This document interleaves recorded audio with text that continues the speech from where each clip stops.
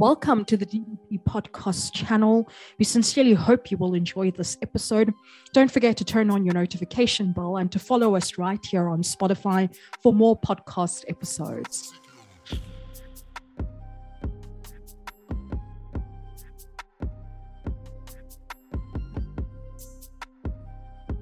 Good morning, good afternoon, and good evening, wherever you might be joining us today. Thank you so much, and welcome back to DDP Podcasts.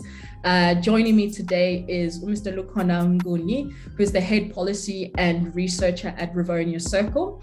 And today we are discussing the road to the 2024 elections and where are we now. So much has happened since the last elections that we've had in the country. Controversial ANC contestation for NECs, the COVID-19 pandemic, which is still happening, the Zondo Commission reports which were released, corruption scandals, record-breaking load shedding, low voter turnout to the local government elections, and possible talks of coalitions, and so much more. The South African general election will be held in 2024 to elect a new National Assembly as well as a provincial legislature in each province. And this will be the 7th election held under the conditions of universal adult suffrage since the end of the apartheid era in 1994. Lukhona, firstly, how are you doing? And thank you so much for joining us today. And if you could just describe your feelings regarding the 2024 elections. Well, I'm doing well, and thank you for inviting me to participate in your podcast series at DDP. I have a sense of impatience with the 2024 elections. Somewhat they appear too far, and somewhat they appear too close. Too far in the sense that I do think that people of South Africa are under a lot of strain and stress. And it would be best if they were to communicate their feelings to the politicians and the political establishment through the vote sooner. But they appear too close because I don't think that enough work has been done to organize people to develop a consensus, one, on what their priorities are. Secondly, what are the type of new politics that they want to see going forward? And thirdly, who are the individuals who must champion those new politics? That work needs a lot of horse trading, it needs a lot of conversations that are quite genuine, long and elaborate for people to find their points of connection and then arrive at some form of collective action. But I do think that it's an interesting and exciting election to look forward to. I have not seen an election spoken about so much 2 years before it occurs. That gives you a sense that there's something shifting, whether it's shifting materially in the political landscape or in the political discourse and narrative in society. But there's definitely something shifting. And so as someone who's been watching politics and watching elections now for almost 15 years, it will be in 2024. I do think that this election is going to present us with an exciting moment of reckoning. And of course, the first election really since 1994, where there are material risks that the ANC could lose power.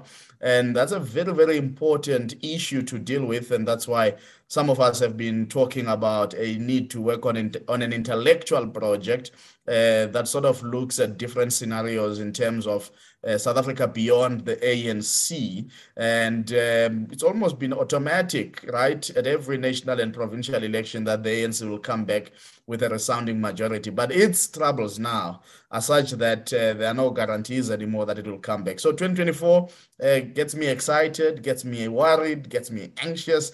But it's the thing that keeps me going on the day-to-day these days. I'm glad that you've mentioned that we are entering this new era of possibly speaking about a new intellectual opinions and views of imagining life without the ANC. I mean, since the dawn of South Africa's very young democracy, the ANC has been at the forefront of all of it. Riding on that, when it comes to the election system itself, and along with the fact that there's these possible new changes, which are very tangible in terms of our political system and our governing system and the people who are going to be in charge of it. Are there any reforms that need to be considered? Any particular changes that need to be dealt with, also given with the context of the 2021 local government elections? Well, there are a lot of reforms that are needed and have become quite necessary, really, in the last 28 years of our democracy. And the first biggest problem, because you need reforms to respond to a problem. So you also need to define the problem quite clearly so that everybody understands the problem and then the need for the reforms. The first biggest problem is that the political system is not inherently accountable to the citizens of the country. So legislatively and otherwise, people are not imagined in the accountability framework of it. Local government tries to close this, but there are certain gaps there too, which I think some of us will communicate to the Minister of COGTA as they are undertaking the local government review currently. Now, local government says you must have your ward committee. It defines what a ward committee looks like and its composition. It must be multi-sectoral in terms of interests so that it can inform the councillor in that particular ward of certain projects that are necessary, but also hold the councillor and the municipality accountable across a multiplicity of issues. The first foundational problem is that then the Municipal Structures Act tells you that the ward committee must be chaired by the councillor. Now, that cripples the robustness that you need from that mechanism, because if the councillor does not call meetings, the ward committee cannot sit. And if the councillor begins to feel that the ward committee is antagonistic to them, they tend to abandon, they deprive information to the ward committee and so on. So you need to strengthen that. But you also need to bring it into the national sphere. Currently, the only obligation that executives have is to respond truthfully to questions posed to them by members of parliament in the National Assembly and in the National Council of Provinces. There's nothing that you and I can do to force a minister to give us a truthful response. There is no obligation that they have. There is no medium that is available for you and I to write to the minister and ask serious questions and receive serious responses that are credible and worthy. Instead, people like you and I, who are seen as outside of the system, the political system in its formality, those who are seen outside that system, when they ask a lot of questions, you are almost called an agent of some force that is operating, trying to undermine government, or you are seen as trying to be political without declaring that you are a politician. Or thirdly, you are seen as undermining the authority of those who govern. So we need to have a serious response to that problem of citizens not being centered in the accountability framework of those who wield power. And so the electoral reforms that have been discussed over the years, by the way, the debate on electoral reforms is almost 20 years. For some people, it's even a little longer than that, but it has really been put into the national discourse by the Constitutional Court judgment of June 2020 that was calling for the Parliament to amend the Electoral Act because it does not permit for independent candidates to stand in national and provincial elections. Now, you can still respond to the Constitutional Court judgment without necessarily disrupting the nature of operation of the political system. And that's what the current amendment bill does. What the current amendment bill does is to say provinces are constituencies and independents will compete against political parties in those constituencies. And if they meet quota X of seats, then they will be in the legislatures in provinces or in the National Assembly in Parliament. The problem with that is you still have a problem where citizens are dislocated in informing the nature of who governs and who becomes a public representative. And it is in this regard that some of us have been calling for a hybrid system where you've got about 300 seats in the National Assembly coming from constituencies. What that means is that people would vote for individuals who inherently reside in those communities, people they know, people they can vouch for, people whose track record they understand. And so if they decide to elect into office a crook in the local community simply because maybe the crook is a benevolent crook and gives people food parcels and is nice and so on, then that's their own making. Unlike the current system where a political party at some place decides who is going to be the public representative. The agency of the people to decide is stripped away and almost circumvented by that process. And that's why we call it a closed party list process. It's closed in the sense that nobody but the party has the final say on who is on that list. Nobody but the party has the final say on when to recall anyone who is on that list at any point in time, given the windows of opportunity that become available as per the IEC regulations. So the big thing that needs to change in our political system is to ask, how do you make sure that citizens are at the center, one, of influencing the political system and who becomes a representative, but secondly, of holding those in power accountable. And that's why part of the recommendations by some of us who really want to see a robust system, we are calling for a recall clause, that a constituency must signal dissatisfaction with a public representative, if it so happens, with the IEC by way of a petition. So you can say if 30% of the registered voters in a particular constituency petition the IEC for a by-election, then the IEC must hold that by-election. But to absent mischief and a lot of instability in your representative bodies, you may say this can be done 2 years after the election, or exactly as what the Constitution says about the National Assembly. The National Assembly, by its own resolution, can be dissolved, but this must happen cannot happen before 3 years after the previous election. So you want to make sure that there's no instability, but you want to make sure also that citizens have a mechanism that they can utilize very seriously to withhold or to recall a person. In some jurisdictions, this is called a confidence vote. So you always go out at the midterm of an elected public rep, and you indicate whether you still have confidence or not. And if you don't, if the outcome is that majority of the voters no longer have confidence, then somebody else has to come into the fore. So we need to, those are the kind of reforms that give rise to what many fought for as people's power.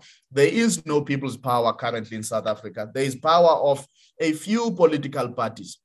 And if you understand how political parties function, then there is power of a few people who are in national structures of those political parties. But if you drill down even further, there is a few who are in a faction that has the majority support in those national bodies. They actually decide. And those factions, you find that they are run by no more than 10 people in any political party. And this is a real hijack of our democracy by political parties. And you need to undo it by a form of reforms that, one, define how people are elected, but secondly, define what powers citizens have to communicate their dissatisfaction to those they have elected. Perhaps this is a controversial question I'm about to ask right now, but do you think that this hijacking of power from the people was done on purpose? Well, of course, it is on purpose. It is on purpose. It's self-serving. The tighter you can have a hold on power without being accountable, the better, because it allows you to do as much as you can without being accountable, without being forced to actually answer for what you have done.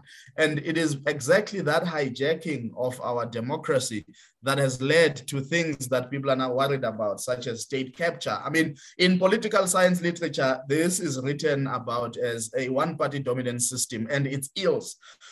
And so it eventually leads you down this rabbit hole of misgovernance, corruption, malfeasance, maladministration, and really a collapsing of the state, because there are not enough checks and balances. The party self-governs, holds accountable, self-competes, and all of that. And I think this is why 2024 for me is very, very exciting, because for the first time, we might actually deal a heavy blow on the issue of one-party dominance, because it is not good. It does not sustain a healthy democracy. In effect, it malnourishes your democracy, because you rely on the same people who are the majority in parliament to hold accountable an executive to which they belong. And because of the power dynamics within the political parties, you find that the people who are ministers in cabinet, the president and deputy president, are senior officials in the political party. And therefore, it is difficult for junior members of the political party in parliament to forcefully hold accountable senior members in the party, because it has ramifications. It simply means that you may, in the next conference, not be considered to be part of the broader organizational leadership in terms of the National Executive Committee, but in the next election, you actually risk not making it back to the parliamentary list, because you are the problem child, even though you are actually doing your job. The intersection between the party and the state is such that the party is used to settle scores that don't necessarily derive from within the party, the scores that derive from within the state. And because some people are trying to do their work, they eventually get stifled by the party. Now, this is a serious problem, and it needs to be dealt with. And that's why when you imagine reforms, they must also be to say, if there were to be another party that eventually over time builds its own credibility and becomes dominant, how would you ensure that there are enough checks and balances in the system in such a way that they do not hijack the democracy? And part of that is just putting out a few things, making it compulsory to publish certain information, whether it's about the state, whether it's about intelligence, whether it's about this and that. I mean, there's so much information deprivation in South Africa, and you find that state actors will rely on the protection of the Promotion of Access to Information Act, PAIA, and they will frustrate you. So the information officer will refuse until you have to go to court. And now they know not everybody has the capacity to litigate, because it's a very expensive, it's an expensive task. And yet the information that they are withholding in some instances is information that should be publicly available. So we also need to redefine the idea of, information availability so that there is greater accountability. The more information there is, the more eyes there are to watch that information, to look at the trends and implications of that information, and inform a more better accountable system and network. And that will be part of bringing people back into the accountability framework, unlike currently as it is, where people must be at the mercy of what politicians disclose or don't, or wait for those organizations with financial muscle enough to litigate against the state in order for certain things to come to the fore. It shouldn't be that difficult. It really shouldn't be that difficult, because the state is being run on behalf of its citizens. It's not a state being run on behalf of political parties.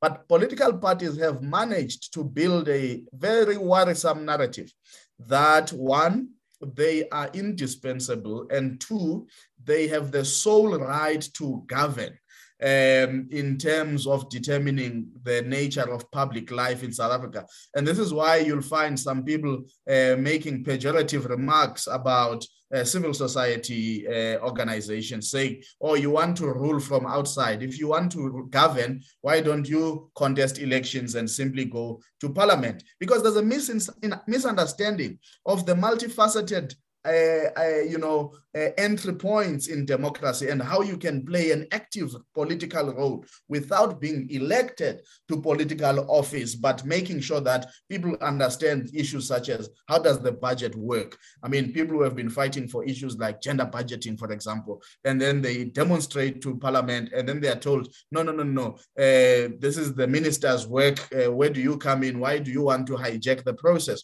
It's not about that. It's about saying in a democracy, there must be multiple entry points because that's what gives us the checks and balances. And we don't all have to be elected to do political work in a democracy. But the narrative that they've built over time is really such that it almost, it creates a sense of a blackout on other avenues of political participation. And it's deliberate. It's meant to say there is no other power outside of formal political contestation. And those who are dominant and know the source of their dominance, it allows them to sort of probably make longer their lifespan in terms of longevity as incumbents in office. But I think there is a new sense of development in society. People are no longer as naive as previously thought. They are starting to ask questions.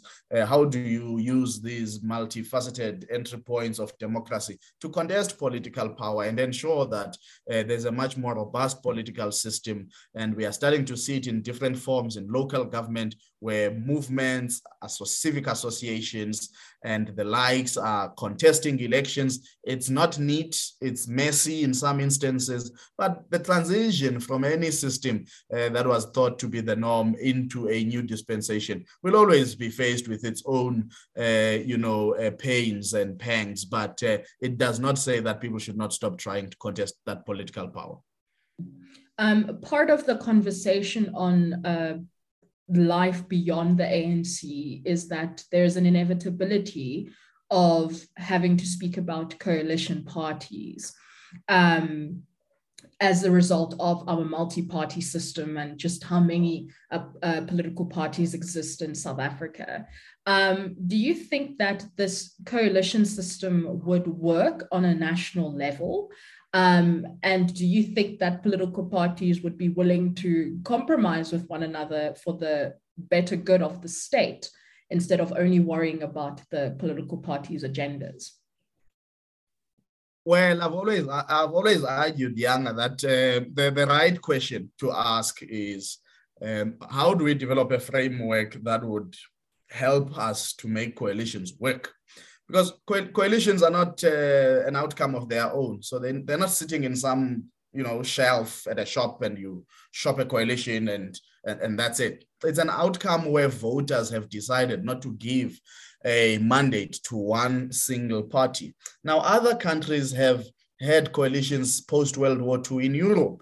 If you look at countries like Sweden and Denmark, there probably has ever been one majority government, one party that held a majority to form a government on its own, probably once or twice since World War II to date. So coalitions, what we know is that coalitions can work. What we do need to ask is, what are the conditions that allow for coalitions to work? We know that they can be messy and they change. I mean, look at Finland. That coalition keeps changing almost, I think 2 years and then it reconfigures. One of the things that we need to get towards are politics that have a degree of consensus across the board. Politics that, one, want a stable South Africa, two, champion the constitution of the republic, three, are people-centered. Then we can differ on how best to achieve those things. It's a very different formulation to disagreeing on whether the constitution is necessary or not.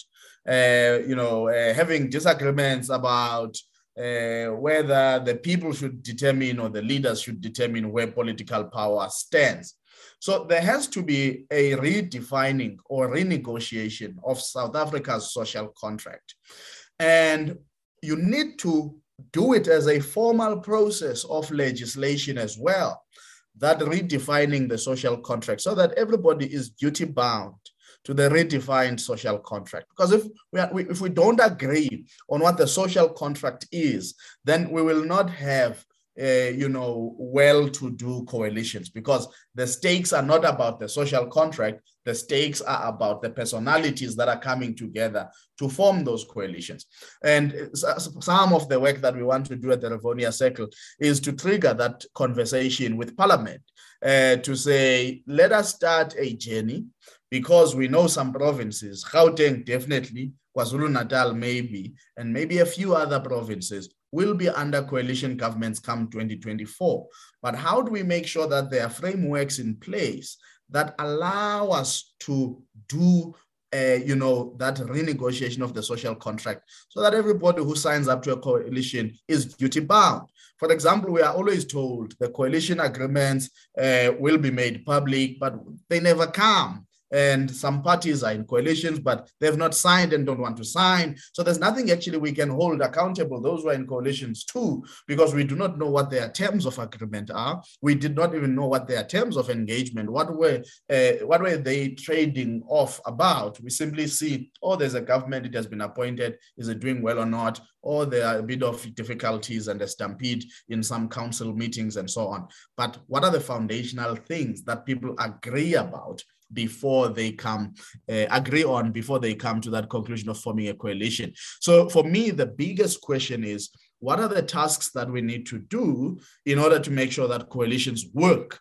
Because you can't untangle yourself out of a coalition outcome. So you might as well focus on making it work rather than focusing on what are the things that are making it not work. One last question. Are you running in the elections for 2024? I'm kidding. The next question I have is just, elections are considered to be one of the highest valued forms of civic participation compared to any other form of civic participation. And I just want to ask you, do you think that this valuation and almost this pedestal-like treatment of elections should change? Not at all. Not at all. I really think that elections carry enormous power in them. They determine who will run government. And that government budget, there isn't a single entity in the country with a budget as big as that of the government.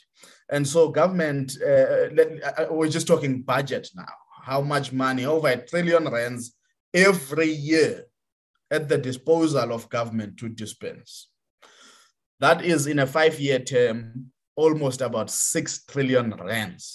That's a lot of money and a lot of responsibility. Then there's the political power and responsibility that comes with being in government, defining the laws and legislation that give impetus to the constitutional rights that every citizen should enjoy. There is no other entity tasked with operationalizing the commitments that are in the Constitution, which we view as our social contract, but we also view as our tool, as our transformation tool to achieve social justice in society. So all the other things that have been done by activists, by civil society groups, and, the accountability work, the civic education work, the protests, the marches and litigation and all of that, partly looks like a good form of political participation, because they are actually trying to hold a government that is on a runaway train accountable, or a runaway gravy train if you include the corruption. But the truth of the matter is that what is most necessary is a government that works, a government that can deliver the social infrastructure that is necessary for people to move and be mobile safely, conveniently, and with a degree of cheapness. A social infrastructure that sustains people's cognitive development in the education system, a social infrastructure that sustains people's health so that they can have lifelong, health outcomes, which then makes it better for them to generate their livelihoods, makes it better for them to be productive citizens of the Republic. A government that sustains people's well-being and happiness. These are things that government is able to do with the range of power and policies at its disposal. Life could easily be difficult and it is becoming difficult simply because government is not taking the right decisions. No matter how aggrieved you are about the petrol price, the only institution that can remove the levy on the petrol is government. There's no other form of political participation that can do that. The only thing you can do is put pressure on government to do that and sustain it. But if government is not to the party, it's not going to happen. So the electoral politics, not only as participant voters, but as people who must also make sure that we avail ourselves to contest political power, to be nominated to political office, and to make sure that politics in South Africa attracts the best and most committed patriots to its governing bodies so that government can work for the people of South Africa. Not what is currently happening, where the best minds, the best skills, and the best expertise feel they are better outside of politics because politics is a dirty game, I don't belong there, and so on. We need to encourage people to come back to politics, not just as voters. I know we talk a lot about voter turnout as our worry. My worry is that people like you and I are not motivated to get back into politics and participate and seek to stand for public office. And this is why some of these reforms, electoral reforms, are important, because it may encourage a number of people, if we have a constituency sort of election and independents can stand, that they would then participate and avail themselves for office. But we really, really need to say political power, insofar as it leads to forming a government, is one of the most important powers, and it must be contested by the best among ourselves. Well, you heard it right here, everybody. You have to go out and vote in 2024. Thank you so much, Lukhona, for joining us today. Speaking of voting, DDP will be hosting its Civic Education Conference on the 27th of July, in which we will actually be speaking about the elections and the importance of the elections and the role that election observers play in the upcoming 2024 elections and the possible reforms that perhaps have to be attached towards that. Details regarding that will be posted in the description of this podcast. But otherwise, thank you so much, Lukhona, once more. It was a very insightful conversation. I wish we could speak for much longer, but I'm pretty certain that we'll probably bring you back for some more insights from you. Thank you.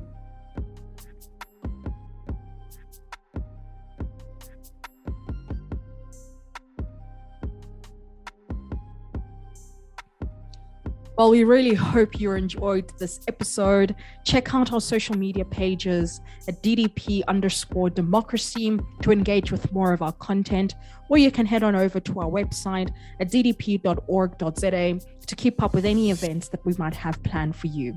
Thank you once again for joining us.